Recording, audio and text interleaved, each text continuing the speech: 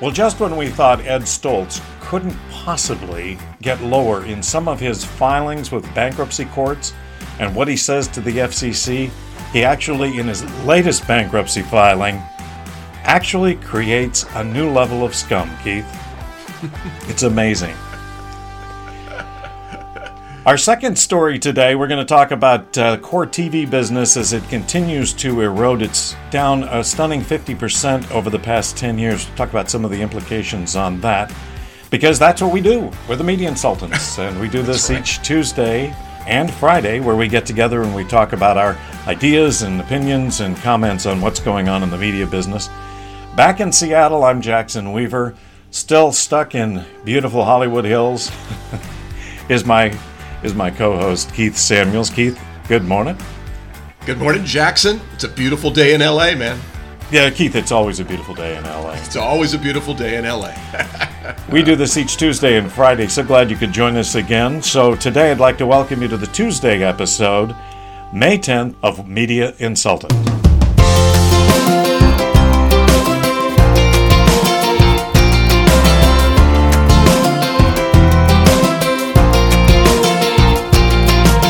You know, Keith, I don't cross-promote, or we don't cross-promote other podcasts very often, but I am gonna make an exception today because I stumbled upon a podcast the other day by a guy by the name of Todd Maffin. Todd Maffin. He does a podcast called Today in Digital Marketing, and it is exactly what it sounds like. It's about a 10-minute bit on what's going on in digital marketing. And you know as well as I do, this is so complex and there's so much going on and so much change. And particularly if you're selling traditional media and your clients are asking you about digital media, this is a great way to stay informed on what's going on with it. It's called Today in Digital Marketing. And for anybody else like us who's a bit overwhelmed by what's going on in the digital sphere, we highly recommend it. And one of the things he talked about the other day was something that I just was intrigued by. As you and I have talked about, I think these QR codes that have become much more common since the pandemic, where everybody used them in restaurants to get menus, right? They're so much more usable for most consumers. And, you know, everybody has them these days. You can use them easily on your phone. But there was a company in Scandinavia called Samso. Okay, what can I say? Samso makes a line of clothing, and here's what they're doing. They are embedding within the clothing a QR code resale tag. And this is really very, very cool because when you're done wearing it and you want to recycle it in a responsible fashion, you scan the code on the sweater and it gives you all the information on the sweater or the item that you've got, where it was made, the color, the size, all of those kind of things. But the killer application is that it creates a Facebook marketplace listing for you with photographs, descriptions, everything you need, images, copy. All you've got to do is set your price. And I think it's a very cool idea. One of those ideas that could be standard on just about anything. You could do that for your car. You could do that for your furniture. Do that for anything you decide you're going to resell. And I think it's a real cool example of the QR codes. Thoughts? Well, yeah, I think, but don't VIN numbers on our cars serve the same purpose? I mean, it tells you when it was built and where it was built, and yeah, good luck reading them. But good luck got to get reading a code book out to read them. Yeah, and the way the Samso deal works is it just recalls that item's catalog photographs and artwork. So, all this stuff is online. All these items are online. They have pictures of all these products. It makes it real easy recycling, if you will, not only of the clothes, but of all the work that they did to photograph and sell this clothing online or in a catalog in whatever fashion. But what's interesting about what's going on in the fashion world is, because I think this is massive virtue signaling. I don't think they're going to sell millions of items on Facebook Marketplace. And by the way, who buys anything on Facebook Marketplace? Seriously? I go to Amazon. I'm not going to Zuckerberg's Marketplace ever. But in any case, it's massive virtue signaling in the fashion business right now because the whole industry has gone super woke because every season is new fashion, right? So your stuff you wore last year, you can't wear anymore. So people have wasted so much resources and so much money and so much material and all this stuff on fashion you're not going to wear ever again. So it's all about recycling and sustainability in the fashion and clothing business these days. And so this is a really good way of doing it, I suppose, because they're showing that you can resell these clothing items. And I checked briefly this morning before we came on the air.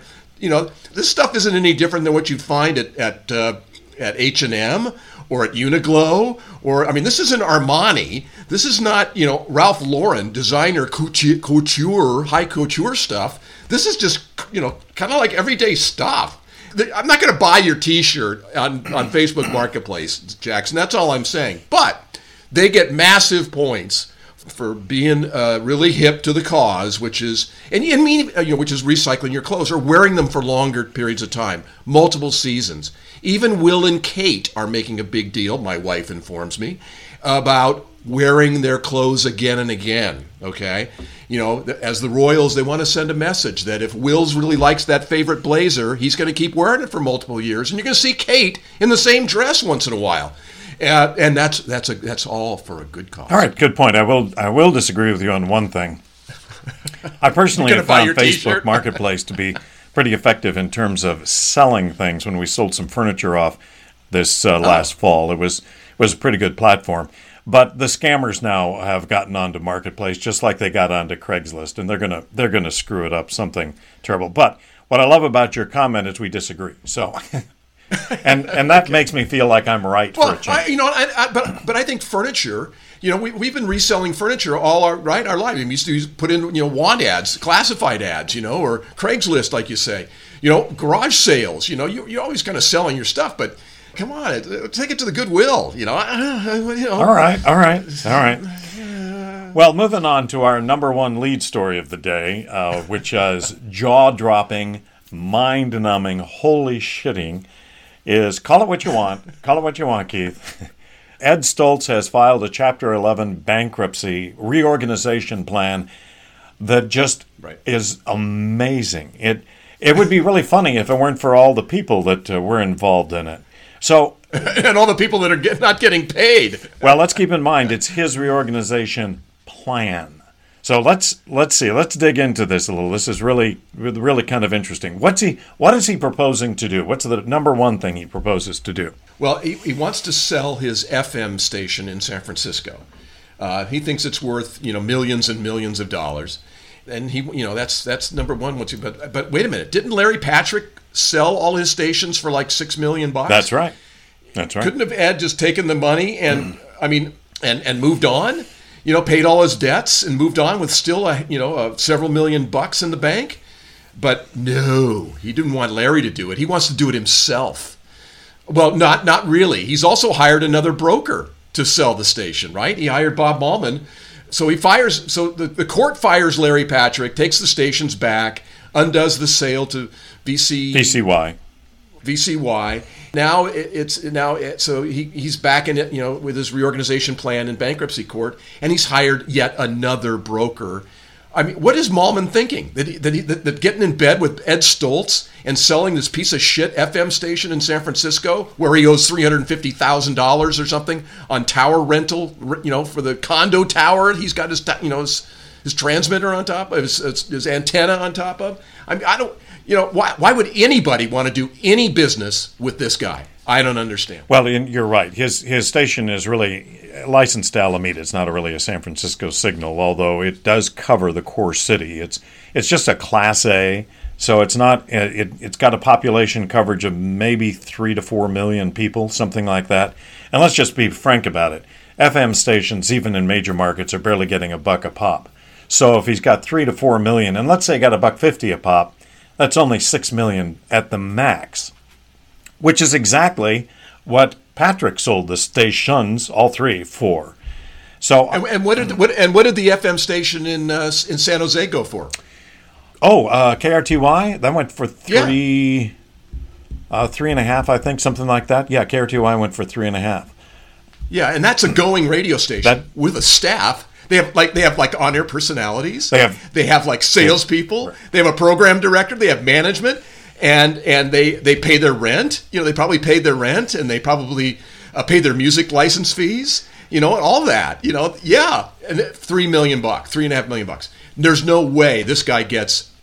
If Malman can get $1 million for this, good for him. But it's not going to happen. It's no one's ever going to buy this. And Ed's never gonna. He will take the money, I suppose.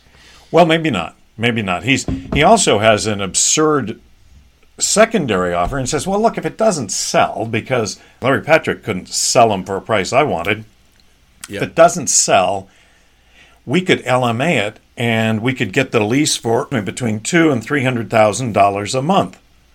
Really? What do you think of that? Right. Yeah. Well, first of all, you got to find something. There are people who will LMA anything. I mean, LMA, what we mean is that they'll come in and rent the station. They'll pay Ed a monthly fee to have the station and to program what they want.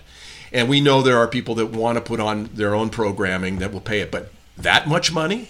No, not even close. Well, and he's it's an absurd figure because, as you point out, there's no billing, there's no staff, there's no studio.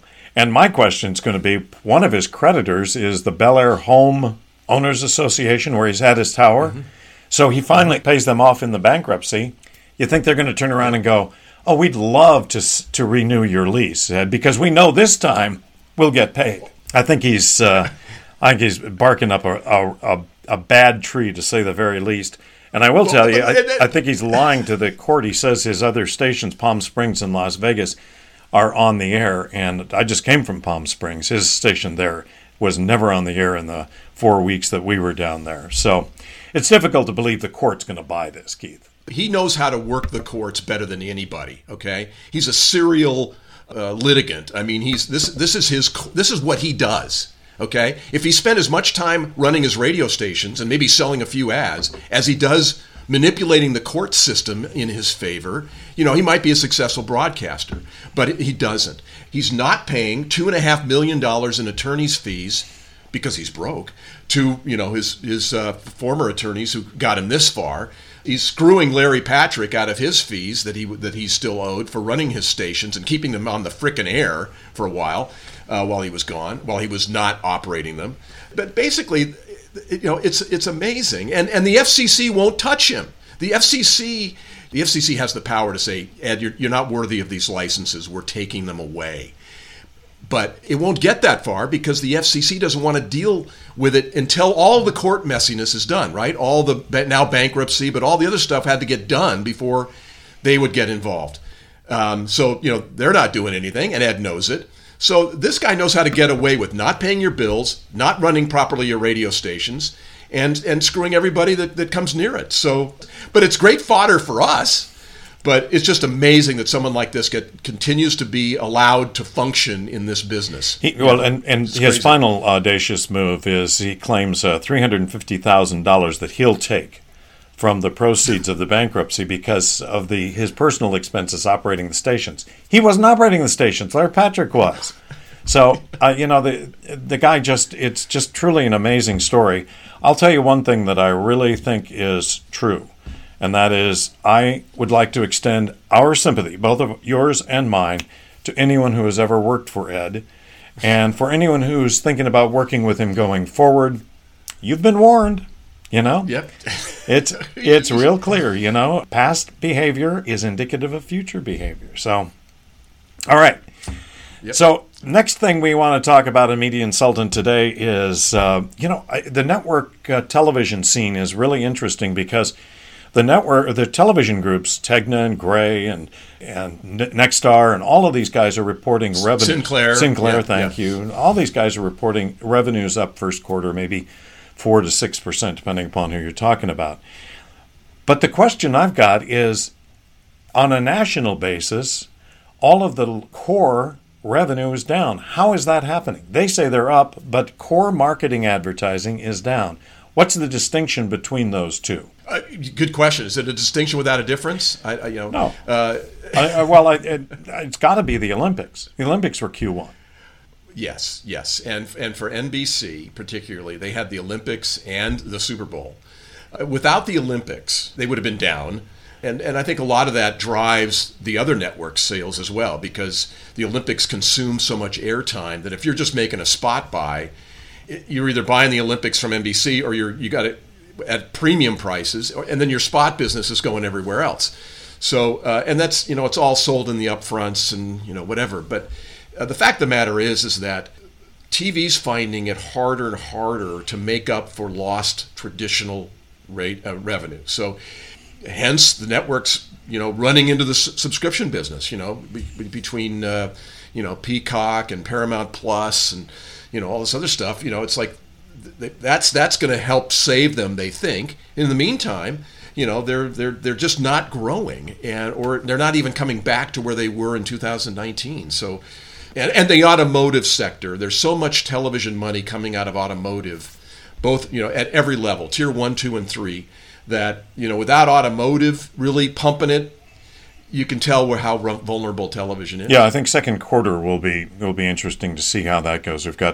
I don't think we've got any substantial political. One of the things that does affect the way these numbers get written is exactly what you said. These groups are large enough; they all have a contingent of NBC affiliates. And those NBC affiliates carry both the Super Bowl and the Olympics this year, so they all get a bump in those markets. But it doesn't break it down into the markets that were not NBC affiliated to what their local revenue is like. But the thing that I find fascinating in this, and it's sad, but television, CBS, I was reading here the other day, CBS now is ranked still number 1 as a television network in total audience. And they have done that now for 14 years, which they brag about. So the interesting thing is that they do it, Keith, with an audience that is half the size it was 10 years ago. Half. But they're still number one. But they're still number 1. We talk about we talk about radio slipping, but and it has slipped. But this is amazing. And I don't want to be rude about it, but the president of CBS, Kelly Call, had a statement that I got to read a little bit of it because it. Not Wendy? No, she's CBS president of something else. You know what that's like. Oh, okay. They got president all over the place. She says the strength and the depth of our core CBS series, the top new comedies and dramas on television, go ahead, name one, our iconic alternative programming, world-class sports franchises, plus the finest news programming in the history of television, provide us with the power to surge to the top of the broadcast landscape for the 14th consecutive season, And she says it's a real testament to their people. And I think it's great. You should always acknowledge your people when they've worked that hard. What it feels like, though, is a little like she's walking around the deck of the Titanic and she's saying to the band, "Nice job. Hey, can I put in a couple of requests?"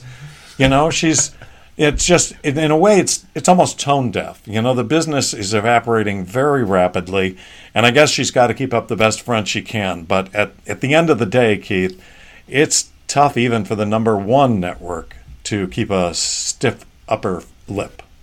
Yeah, well, that's very true. But you know what? These traditional over-the-air mediums like television and like radio, not audio, but radio through your radio station and through your car radio and your home radio or your whatever, they're still the revenue cash cows. These still bring in the most money.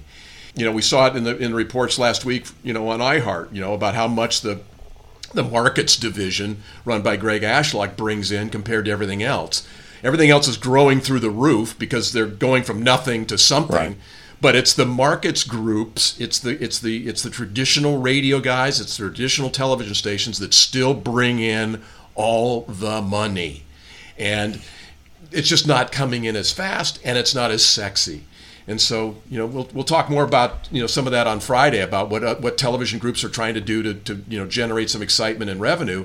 But the fact of the matter is, it's those local salespeople in New York and L.A. knocking on doors, right? Knocking on doors and getting the business and bringing in the dollars and getting those ad buys that are still supporting everybody, and everybody's getting their ass kicked by Facebook and Google. Although those guys are now slowing down, and we're starting to see some of that reflected not only in the stock market but also in some of the stories that are coming out by going, you're not growing so fast anymore, guys. And so there's a little bit of there's a lot of competition for ad dollars. We'll talk about that on Friday's show as well. The pie is growing, but everybody's slices are getting smaller. Well, and that's the thing. We'll talk about this on Friday. It's a fascinating statistic. It's something that's grown 6,500% 25% in the last decade. So we'll talk about that on Friday, but it's not your waistline. It's not my liquor bill. We will talk about the challenge that this growth is for everybody in the media business. We'll do it on Friday, and just want to remind everybody that Media Consultant is available on your favorite podcast platform. The video is available at Media Consultant Showcase on Vimeo, and we do this each Tuesday and Friday. We're a production of InTown Media. Keith, I think it's time to roll. Let's get out of here and go have a good week, and I'll see you on Friday. Friday the 13th, Jackson. It's going to be a scary show.